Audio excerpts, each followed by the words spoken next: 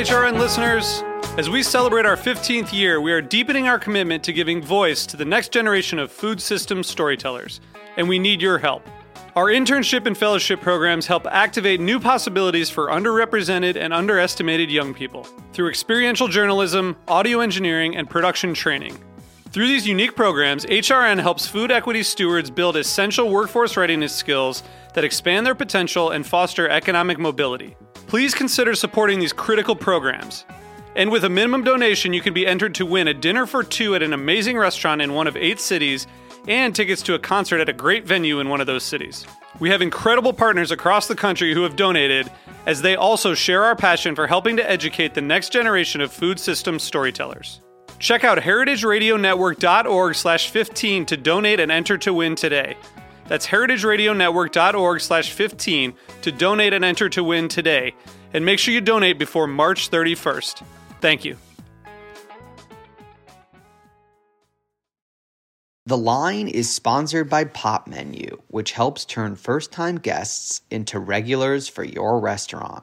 For a limited time, get $100 off your first month at popmenu.com/HRN. This episode is brought to you by Honeycomb Credit. Heritage Radio Network listeners can learn more about the power of community capital by visiting honeycombcredit.com/HRN. This week on Meat and Three, we're celebrating the food culture of South Carolina with its chef ambassadors. I'm super excited that it's soft-shell crab season. Those little suckers are delicious. People think, oh, a tomato is a tomato. No, there is a good tomato and a bad tomato. So when they come to Hampton or even in South Carolina, you can really find incredible ingredient. We started getting lettuce from Micro Leon Farms in Conway. It's a super sweet family that runs that little farm. Tune in to Meat and Three, available wherever you get your podcasts.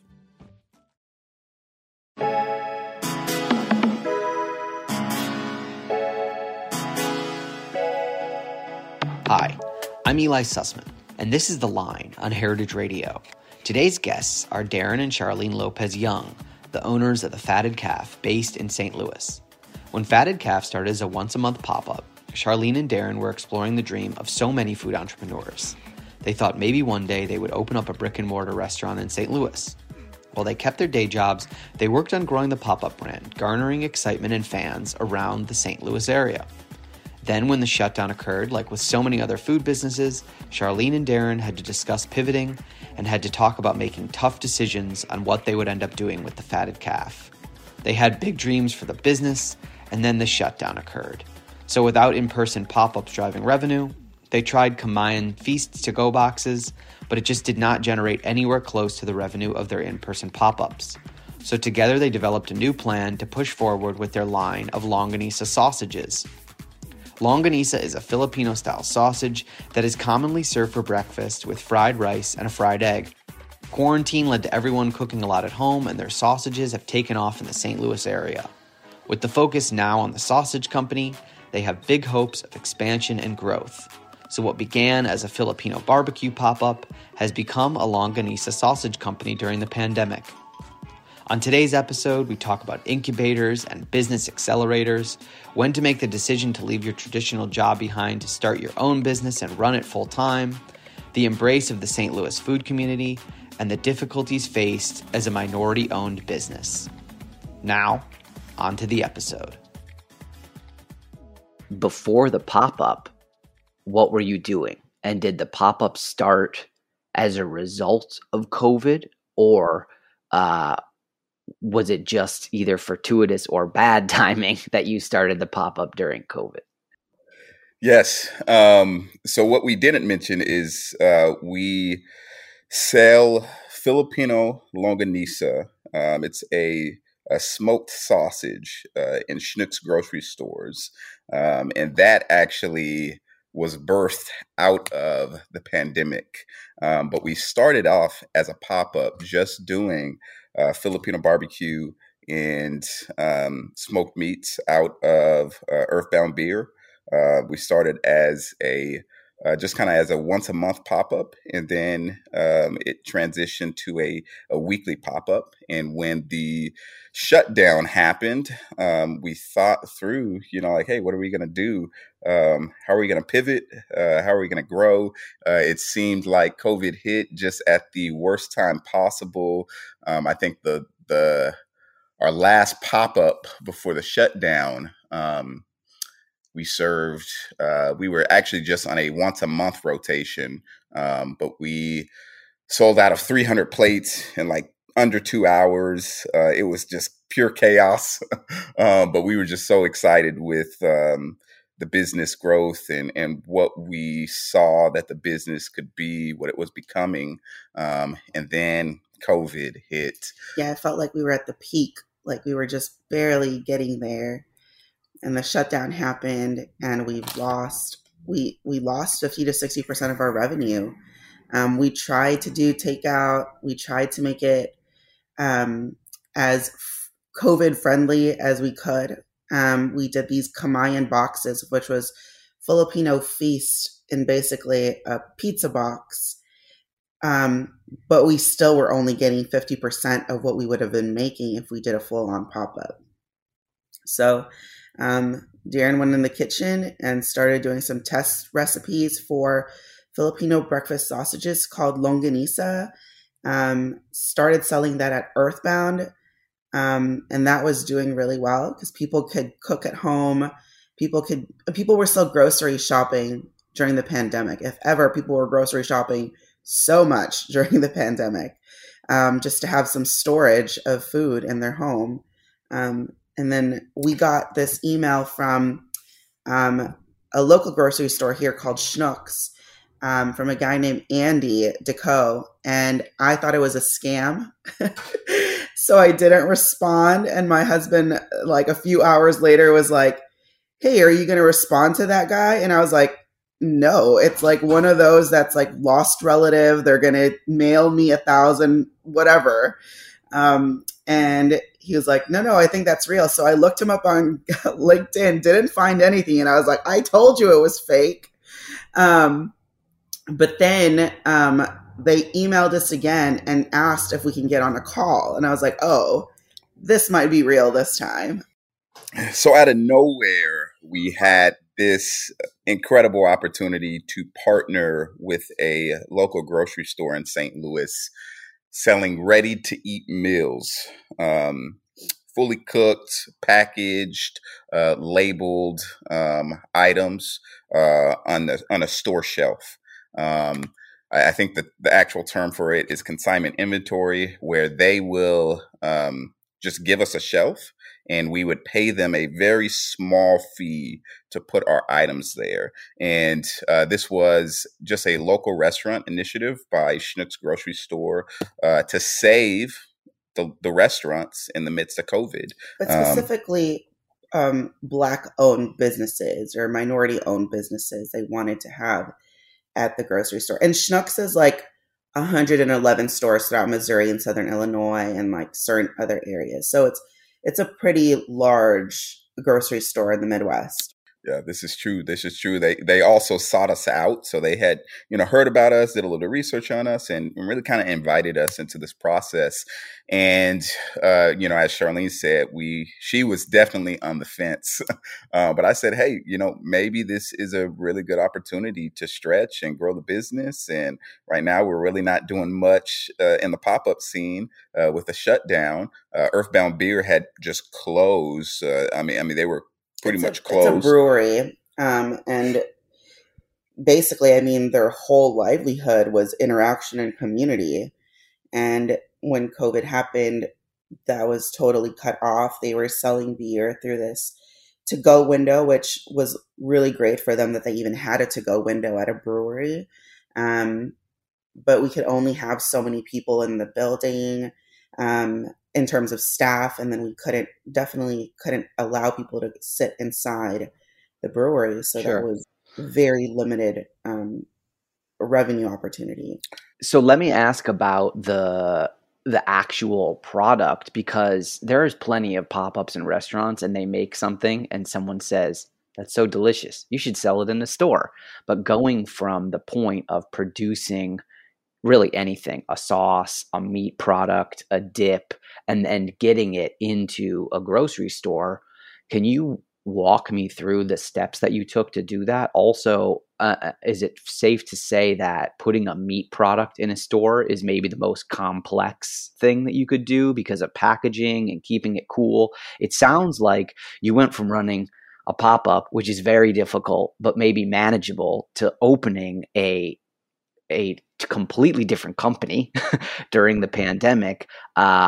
It sounds confusing. So if you can walk me through the steps of what you did to take it, to make it a finalized product and then getting it on the shelf, if you can just sort of summarize those steps a little bit. Absolutely. If you asked us, maybe like at the beginning, we're like, we have no idea. We are learning with you. But now. Yeah, Eli, it was an incredibly complex process. And, a year ago, it was actually almost an exact year ago where we started this process. And we were really just reactionary based on what Schnucks was telling us, what they were requiring of us, what they were asking of us, what were some of the safety protocols out there. I will say, because we were doing this through the Schnucks local initiative, there were some kind of loopholes that we were able to get into that, we did not have to have a USDA label on our product. But because of that, we were only able to sell just at Schnucks, just at our assigned shelf, and nothing else. So we were very limited in what we were able to do. But the process of getting our product there included creating a high set plan. It meant identifying some of the safety protocols when, manufacturing food in a small kitchen. It included doing tons of different test batches and really trying to perfect this recipe. The reason why we actually ended up focusing in on the sausage was because most of our ready-to-eat meals, our chicken barbecue dishes, our pork barbecue dishes, they would have maybe a 3 to 4 day shelf life, where smoked sausage had a 2-week shelf life. So the way we started was really just trying to practice and perfect the recipe. We maybe had the longanisa on the menu for 2 times at 2 pop-ups before getting it into Schnucks grocery store. And I reworked this recipe at least a dozen times before I felt comfortable for us to start stocking it at Schnucks. But what we would do, we would put our smoker on a trailer, we would pull it right behind Earthbound.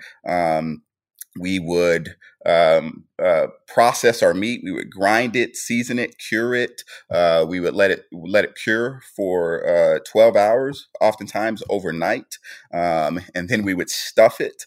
And we would oftentimes do 50, 60-pound batches at a time. He means me and him. Yes, that's true too. It was just us in the kitchen, sometimes till like 1 a.m, Eli, because we would have to stuff at least 80 pounds of sausages and then cut it and then go through the process of smoking it for a few hours and then direct cooling, because you have such a short time to cool the meat.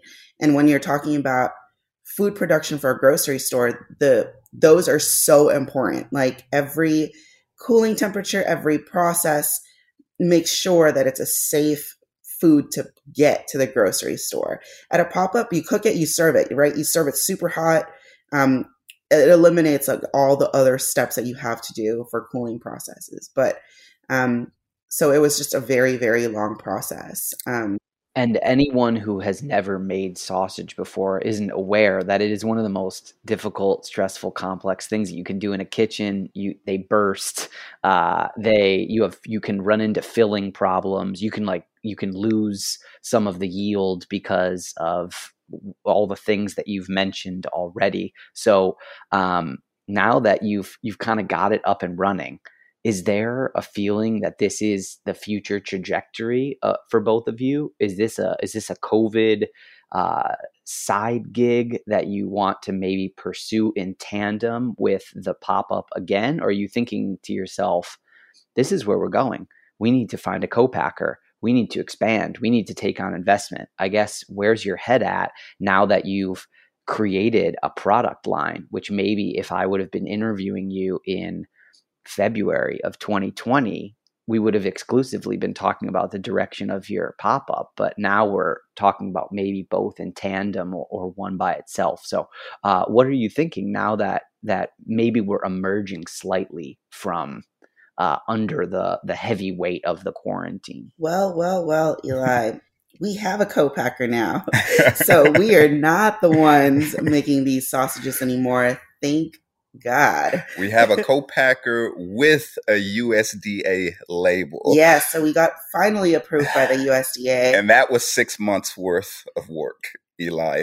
It was 6 months of being on the phone with the USD, talking about what we could have on our label versus what we can't have on our label versus what we can have in our product, to actually be able to call it Filipino longanisa. They actually told us we could not call it Filipino longanisa because it was not made in the Philippines. We needed to settle for Filipino inspired, but we were able to select the name Filipino style, but we had to find a Filipino chef to authenticate our product and write a letter proving that it was indeed Filipino. Yes, indeed Filipino. Because me being Filipino was not enough.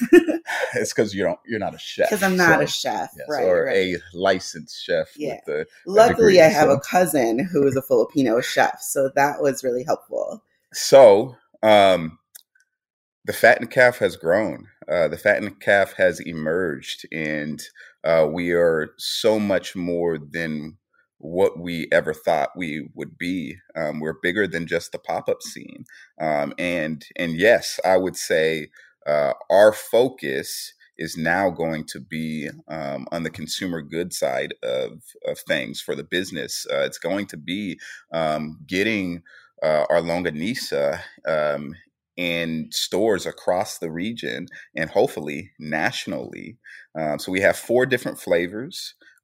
We have sweet and spicy chicken, sweet and spicy pork, sweet habanero chicken, sweet habanero pork, and then we have 2 smoked garlic savory sausages in the pipeline, as well as a line of Filipino barbecue sauces that we now want to do, vinegar sauces, as well as Filipino barbecue marinades that we want to start getting in the stores as well. So it's changed the game. It's changed the landscape for us.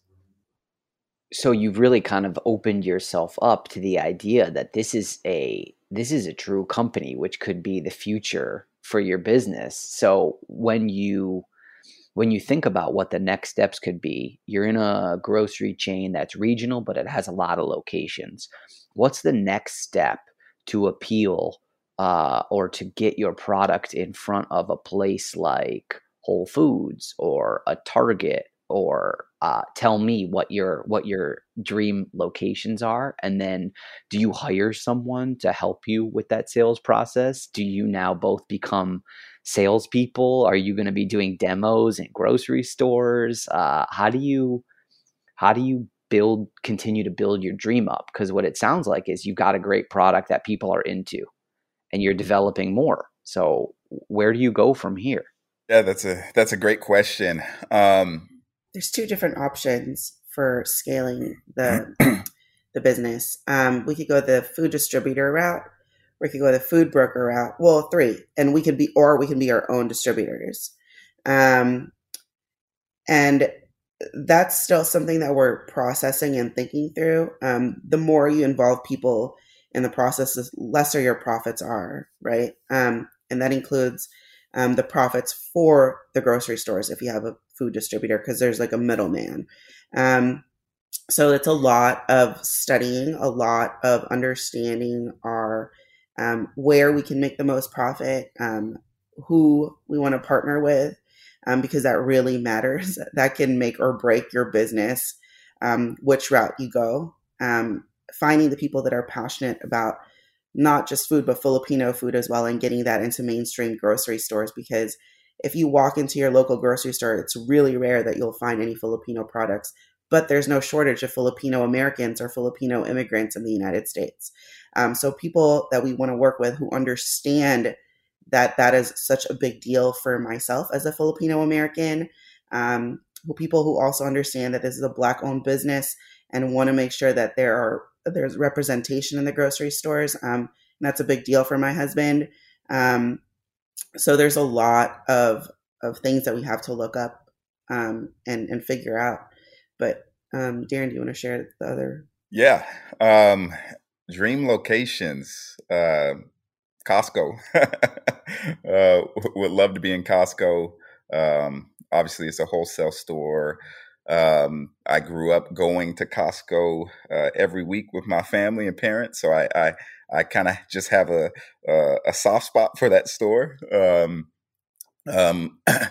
But we would love to expand, and our plan is to start regionally, specifically with Schnucks.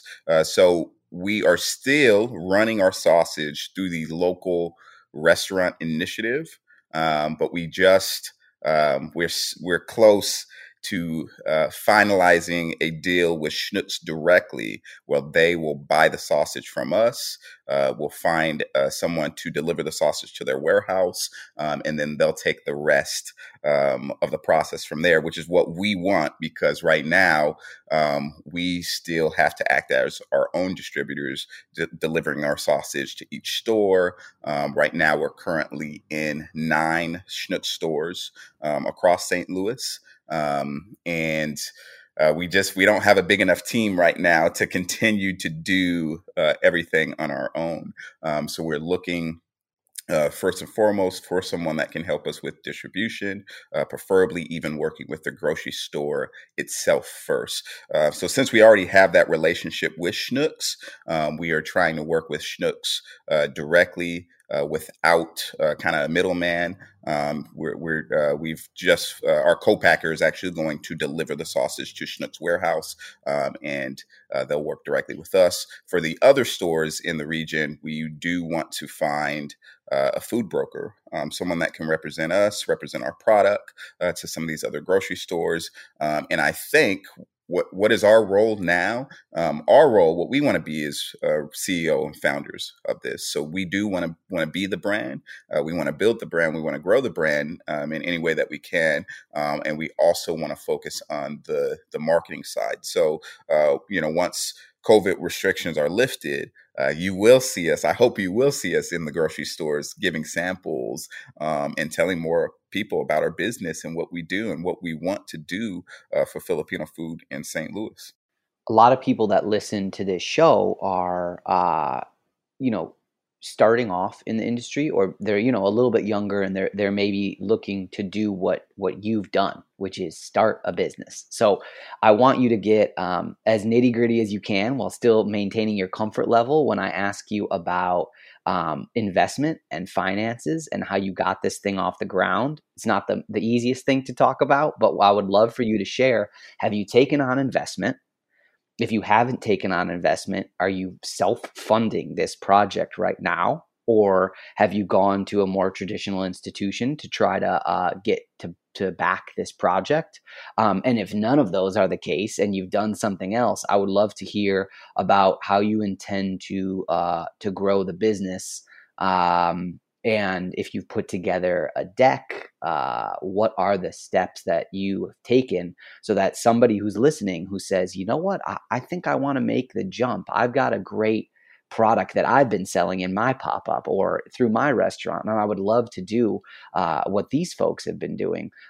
Give them a little insight into maybe the financial challenges that you've had to overcome just to get your product literally out into the world.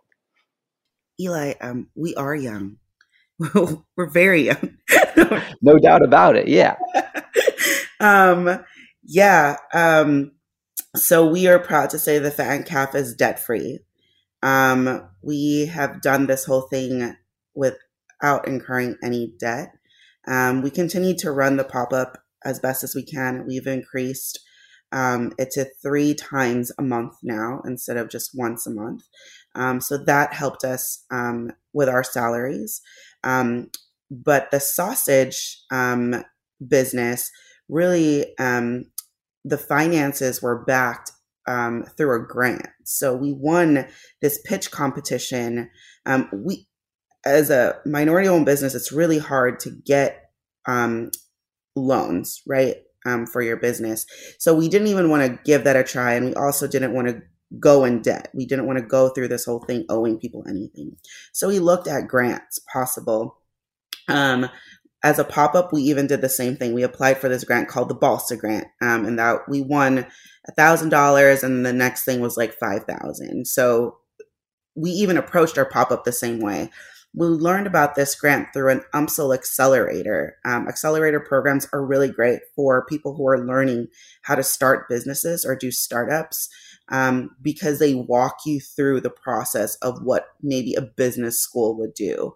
And if you don't have that background, or if you're new to a network, they introduce you to people who do the same thing that you're doing or around the same business, and connect you with mentors and introduce you to just people who have been doing it for a very long time. So there was a pitch competition for UMSL, which is the University of Missouri school here. And we won. We were one out of 6 founders out of 400 something applicants.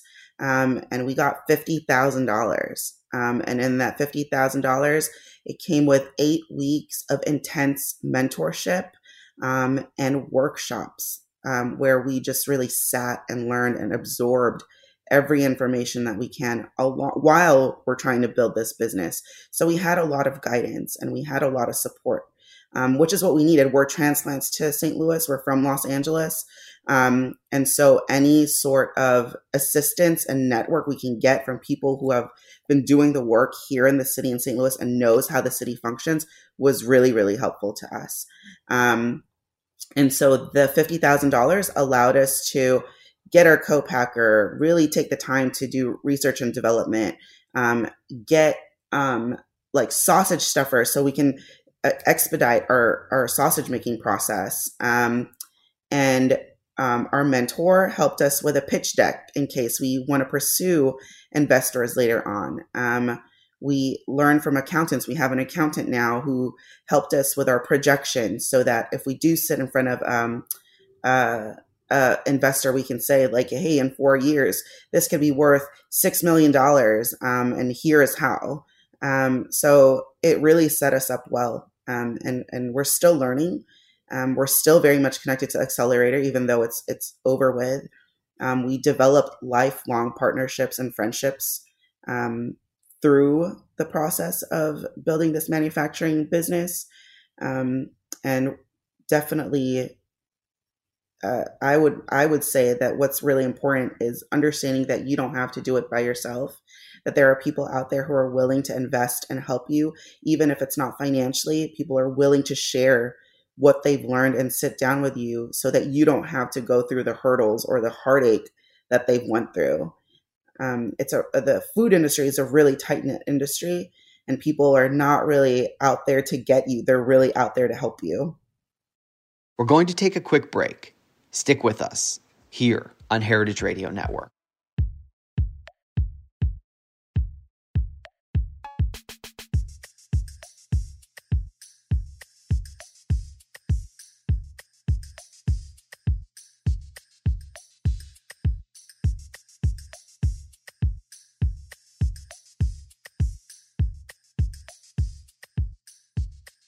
One of the difficulties of owning and managing a restaurant is there's too many third-party systems. There's just a loss of customer interaction.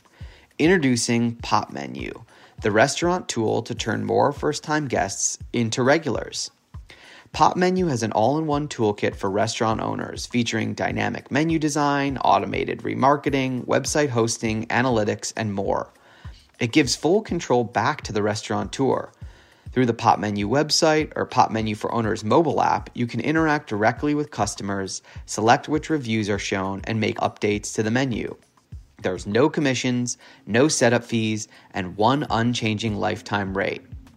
Me personally, I always check the reviews before choosing a restaurant, and as a consumer, I'm more likely to choose a place that has lots of photos and good reviews. So if you're a restaurant owner, you need Pop Menu to take your business to the next level. For a limited time only, get $100 off your first month, plus you lock one unchanging monthly rate in. Go to popmenu.com/HRN. That's $100 off your first month at popmenu.com/HRN. This episode is brought to you by Honeycomb Credit. Heritage Radio Network listeners can learn more about the power of community capital by visiting honeycombcredit.com/HRN. We all know that food businesses like yours are the backbone of your community. You make your neighborhood a more delicious place to be, and your customers are hungry for more. Food businesses across the country are working with Honeycomb to open new locations, buy equipment, and grow. You too can unlock fair growth capital by allowing your community to invest directly into your business. A crowd-funded loan from Honeycomb deepens your customer relationships and gives them a whole new way to engage with your business. You'll also get access to thousands of local investors in the Honeycomb network who are passionate about seeing food businesses succeed. Honeycomb is the community bank of the 21st century. Fair rates, flexible terms, and no prepayment penalties. Honeycomb has proven to be an invaluable growth tool for all kinds of businesses, from James Beard-nominated restaurants and upstart food trucks to organic farms and award-winning breweries. Best of all, with Honeycomb, you're paying back your neighbors, not big banks. To learn more about how Honeycomb Credit can help grow your business while building vibrant, financially empowered neighborhoods, visit honeycombcredit.com/HRN. Welcome back to The Line on Heritage Radio Network. I'm your host, Eli Sussman. We're going to jump back into the episode with Charlene and Darren Young discussing their Longanisa sausage company, the Fattened Caf. We're kind of all over the country. Well, at least Charlene. But we met in Los Angeles. We knew each other from back home. I moved to St. Louis to work for the Salvation Army in their youth development center. So I have a background in youth work, nonprofit work, community work.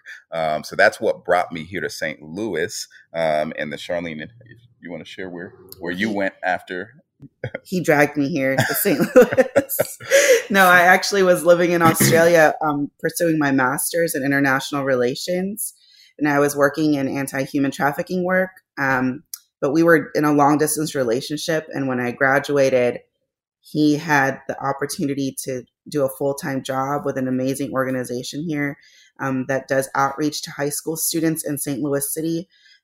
Which, by the way, Darren still works full-time, and I just left my full-time job as a data analyst last September. So we were building this while we were working crazy. But I knew that I wanted to move to St. Louis before Darren even decided that he was going to stay here for the long run. His heart was still in LA, but I had to make sure I wanted to move to St. Louis. I was leaving Australia, right? Like that place is amazing. And to come to St. Louis, which is like landlocked, middle America. I'm the only Filipino within like the 6 mile or 10 mile radius, it seems like. So I really looked it up. I made sure to visit. And when I got a job here, I made sure that this is where I wanted to be. And I love St. Louis. Having lived in different places and in many different countries, I would say that St. Louis is one of those places that I have no regrets coming to. It's a great city, great for new businesses. I don't say we could never, but it would have been a lot harder to build the Fattened Caf in Los Angeles because it's already saturated with Filipino food businesses or the food industry. It's so huge. But in St. Louis, there's room to grow. There's room to make a name for yourself. There's room to still tap into networks and and be a part of the conversation. And St. Louis is really big right now on creating space at the table. And if there's no space, they will build a longer table because of the leadership and that we have in the city. So that's been a really great experience. And I mean, we bought a house on Cherokee Street, which is one of the most diverse locations in the city. And there's a really great Mexican spot down the street. It reminds us of home, of being in LA. And yeah, we really, really like it here. And we're pretty much here. So when did you arrive in St. Louis? I got here 2014. Darren got I moved here 2011. 2011. So you've definitely been there for some time now. You have some serious roots there.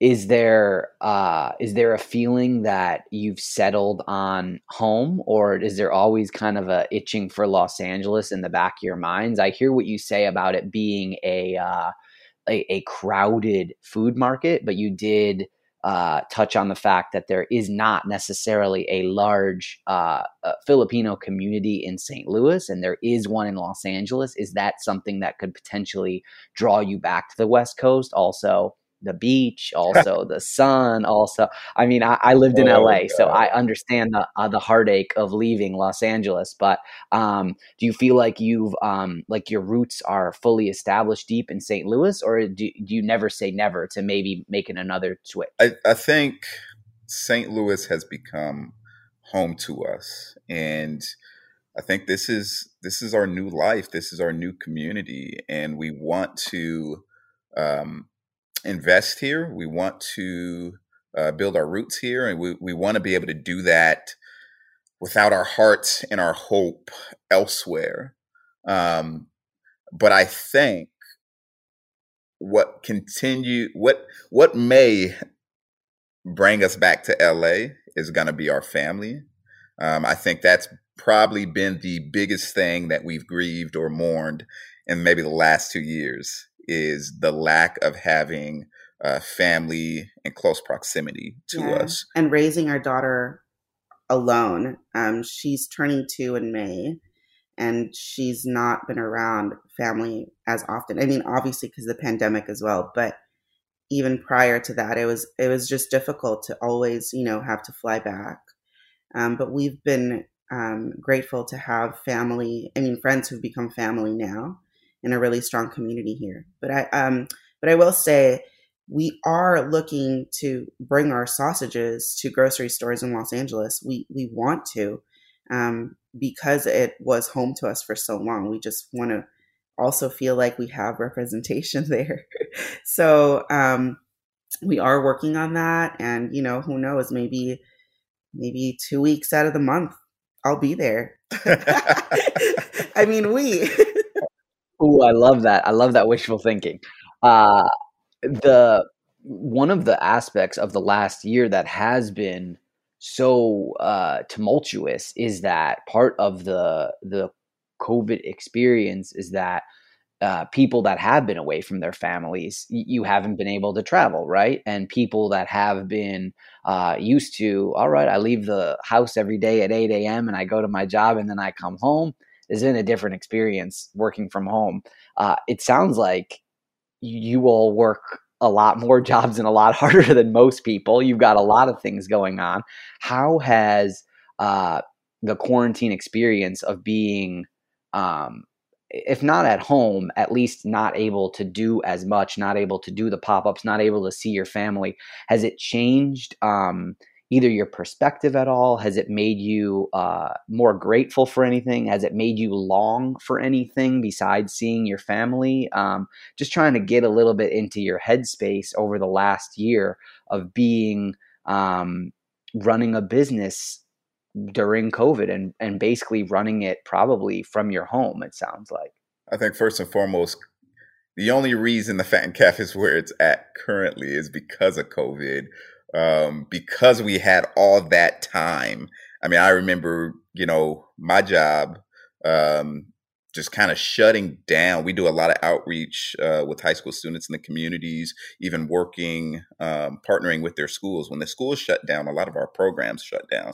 Now, thankfully, I was still getting a salary, but I had so much time on our hands. I mean, I remember, there's a month and a half period where I'm like, all right, I can't do Netflix for another day.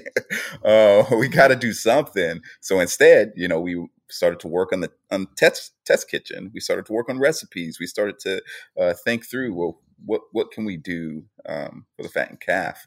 So COVID really, I guess, became an incubator for all these unique ideas that we had. And I gotta go get my daughter. That's our daughter. I think COVID has taught us. I think maybe we've seen just how important relationships are to us, sustaining long-term like close interpersonal friendships with folks. We really miss our friends. We really miss being able to invite someone into our house for dinner, no mask, not being worried about getting sick. We used to run game night. We used to do game nights once a month in our house, dinner parties and game nights. And actually out of that, that's how the Fattened Caf was birthed, because we would cook all this food and people said, hey, you should do something with this. So I think COVID, in that sense, has taught us just how much we care about our friends and relationships, and having people over for dinner, inviting people into our home, and why that is so important to us. And I think the more we're able to invest into people here in St. Louis, the less I feel like I miss home. The less I feel like, oh man, we need to get out of the city. We need to go, we need to go back. And I'm really looking forward to just the upcoming year. And, we're fully vaccinated now. So being able to have people over, being able to share a meal at the dinner table, without fear of, what may happen due to COVID. The St. Louis food scene that you become a part of, what are your thoughts on what the future of the St. Louis food scene will look like? Did a lot of restaurants close because of COVID? Did the folks of St. Louis embrace restaurants and patronize them and go a lot because of and go get takeout? What are you seeing on the ground in St. Louis in the restaurant scene and in the hospitality space? People were so supportive. People really went out of their way to make sure that restaurants could survive this. People were buying shirts. I think that's why the sausages sold really well in the beginning. Like anything, gift cards, people were just supporting restaurants so many ways. And it was really great to see that. Yeah, I think a lot of restaurants we've seen close. But we've also seen a lot of restaurants open up with very unique ideas, even as unique as just putting a takeout window. I think a lot of, because of COVID, I think a lot of the future of food is going to be, takeout and, those items that you can get delivered. So it's just even seeing a lot of just kind of innovative, creative ideas around that has been unique in St. Louis. We've seen a lot more even food trucks just open up because just due to COVID. So Darren, you have a full-time job. Charlene, you up until very recently had a full-time job. You have a pop-up and you have a consumer packaged goods company. Are you going to layer something else onto that? Are you going to add another thing onto the mix? Is there a brick and mortar Fattened Caf ever in the future that you're thinking about? Is that something that you say, we don't want to touch that with a 10-foot pole? Or does it seem appealing to you to maybe have a brick and mortar where you could sell your packaged goods, but also have people come in and have a more traditional sit down meal? Appealing, not appealing? Oh, very appealing. I mean, it's the shiny rock in our eye, but one that we have to constantly remind ourselves to walk slowly, and remember the vision, remember our goal here. Because we always wanted a restaurant, actually. Not always wanted, but at the beginning of the Fattened Caf, we said, yes, we want a brick and mortar. We want a place where people can come, sit down, enjoy a meal together. We're very much so about that. But we also know that might not be the most cost-effective thing in our lives right now, with me still having a full-time job, with us having a 2-year-old, with us also having a desire to have more kids in the future. Now, I think we both are in agreement that we want to put maybe the pause button on growing our family right now until we can figure out things for the business, grow our team a little bit more, have a little bit more sustainability, and figure out what my exit from my full-time job would look like. Right now, I get a really nice salary and full-time benefits, insurance, so that's a big deal for us. So it that won't be a very easy decision to make that transition, not yet, at least. However, right now, we constantly have to remind ourselves to let's walk slowly.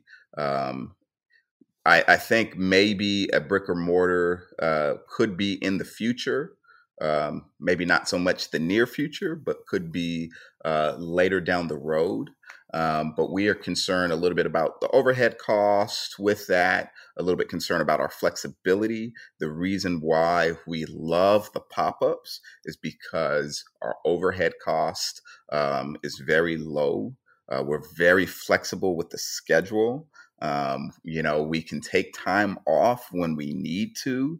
We'll be taking a 2-week vacation to see our family, first time within a year, and sometime in mid-June. And we're able to say, like, man, shoot, let's take 2 weeks off. Let's take 3 weeks off. We don't have to feel like, oh man, what are we going to do about the restaurant? So being able to make those decisions right now is really nice. And then I think the biggest thing, what it comes down to, is the capacity issue right now, because of capacity.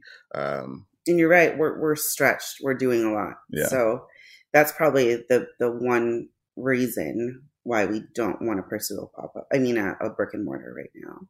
Yeah, you've illuminated a lot of the challenges that one faces when they go in that direction, and having that flexibility and ability to be malleable is what a lot of people that have a brick and mortar are now want to do. Like, COVID has made them see that not having that flexibility and being sort of tethered to your restaurant makes it very difficult to start another business or to go away and have some quality family time, which in the end is what most people are always trying to look for. And I do want to add, and if you don't own your own building, you're putting in at least $1,500 to $3,000 into a space, a rental space. That's St. Louis prices. And that's St. Louis, right? I mean, okay, but that's a lot. I think everybody knew that was St. Louis prices without you having to. I mean, I'm sure it's more in in the coastal areas, right? But for the Midwest, if you're thinking Midwest money, $3,000 a month for a small business, that's a lot. You have to make sure that you are bringing in a lot more than $3,000 a month, and that doesn't include your utilities. It doesn't include your staff. It doesn't include if you have to fix something in the kitchen, if there's no hood, that's another $25,000 that you're putting in. I mean, it's a lot to have a brick and mortar, and we're at the phase where where do we want to put our money? Like, where are we going to see the most return on our investments without the burnout? I don't want to work just to pay for my rent. I don't want to make money to put it back to someone else so someone else can make a profit off of us. Because right now, especially during COVID, what we bring in really, really matters. And so for folks that are planning to just jump right in to opening a restaurant in the midst of COVID, I would really caution and just say, like, really just think about it. What are the other assets in your neighborhood or resources around you that will allow you to open your business without you having to put down so much of your money to start off with? And so those are really important things to consider in the midst of COVID, in the midst of starting your own business, opening up a restaurant, opening up anything. And I think just to add one more thing to that, we want to be freed up to really be CEOs and founders of what we're doing with the sausage. As you said, to not be tethered to a building. We want to be able to meet with grocery store execs. We want to be able to travel and spend 2 weeks, in California to meet with co-packers and to do sausage cutting, test batches, and all of those things if we need to. So that's kind of what our focus is on right now, and we're going to see where it's going to take us. So. You teed me up for my next question, which is you want to be CEO and founder, and you want to pursue the growth of the company. So if I let you dream as big as you want to dream, and I say 5 years from now, we're talking again, what are you telling me about where you are in 5 years? Oh, we're in Costco. We are in Costco in 5 years. We are nationwide in 5 years. We will have, we're in grocery stores in New York. We're in grocery stores in Los Angeles. And we're going to be telling you how difficult it was to find co-packers in a state that you don't live in, to find distributors in a state that you don't live in, to have to constantly fly in and out of different places, managing a larger staff, definitely building a brand or a market in a place that you're not familiar with. Those are probably what we'll be talking about.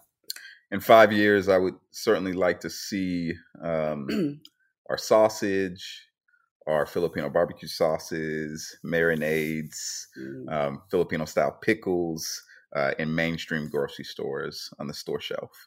If we go to Schnucks down the street and we go to their Asian aisle, there's no Filipino products whatsoever, but we would love to see our products there, even in Walmart, Target. Yeah, Filipino food is good. We hope that more people bring it into their home and are comfortable to make longanisa for breakfast, just like they're comfortable to make American breakfast sausages, right? Or they're comfortable in making garlic rice or marinating their meats just like they are cooking maybe fried rice at home or ramen at home. So yeah, we want it to be a staple and definitely something that people want to experiment with and make a part of their family meals throughout the week. I wanted to ask about the name. What is the name in reference to? And how did you come up with it? A name for any business is so important. It goes, to me, it's name and then logo, right? So tell me a little bit about the name. What does it mean to you? How did you come up with it? Yeah. So the Fattened Caf, Fattened, and then CAF, no L, short for cafe. In our vision, it's a fattier, heftier version of a cafe experience. And this is when, we obviously thought we were going to have a restaurant, a small cafe where people can come and just have the communal experience, et cetera, et cetera. Our vision is a little bit different now, but we still love the name. The name has sticked. Another reason why we settled on that name is because of the story of the prodigal son. the son comes back to his father. There's this huge celebration and there's this huge feast around the son returning. And they celebrate over this fattened calf. So to us, the fattened calf is Charlene and I putting our unique gifts and talents together, for the sake of our community, for the sake of camaraderie and coming together to enjoy in this big feast in the St. Louis community. And it's something that we love. It's something that we're super passionate about. We're not chefs. We did go to one semester of culinary school. While I was pregnant. Yes. While like my third trimester. It was crazy experience. Yeah. But yeah, it's been a journey, and it's so funny with our name. People say "Fatted Caf," or they'll spell the whole calf. Yeah, which is understandable, right. But it's a great point of conversation. Yeah, people always why no L? Well, it's a fattier, heftier version of a cafe. Yeah, you get rice, meat, some salads. Like you're full when you come to this cafe. It's great. It can start a conversation, and then you've got the customer, right there for you to kind of tell them the origin story and get them involved in the concept. Darren, Charlene, let everybody know where they can find you. Instagram, website, where can they seek out the product? Toss out some of your socials right now so people can follow you and your story. Yeah. Follow us on Instagram at the Fattened Caf or Facebook. We don't have a website yet. We didn't really think we needed one as a pop-up scene. We wanted to kind of be anonymous that way. But now we're building one because of the sausages. We don't ship our sausages yet, unfortunately. Everyone's been asking about shipping. Actually, a lot of folks from New York have asked for it, but we are not able to do it yet. The cost is just not the best for consumers, and we don't want to sell it for $100 and you just get one pack, right? So it's not fair. But yeah, check us out. We'll have a website soon. On our Instagram, you'll find out, what our menu items are, how much they are, when we stock grocery stores, and you're definitely going to see us expand. So when we're already in LA or wherever, that's really the best place to stay updated with our products.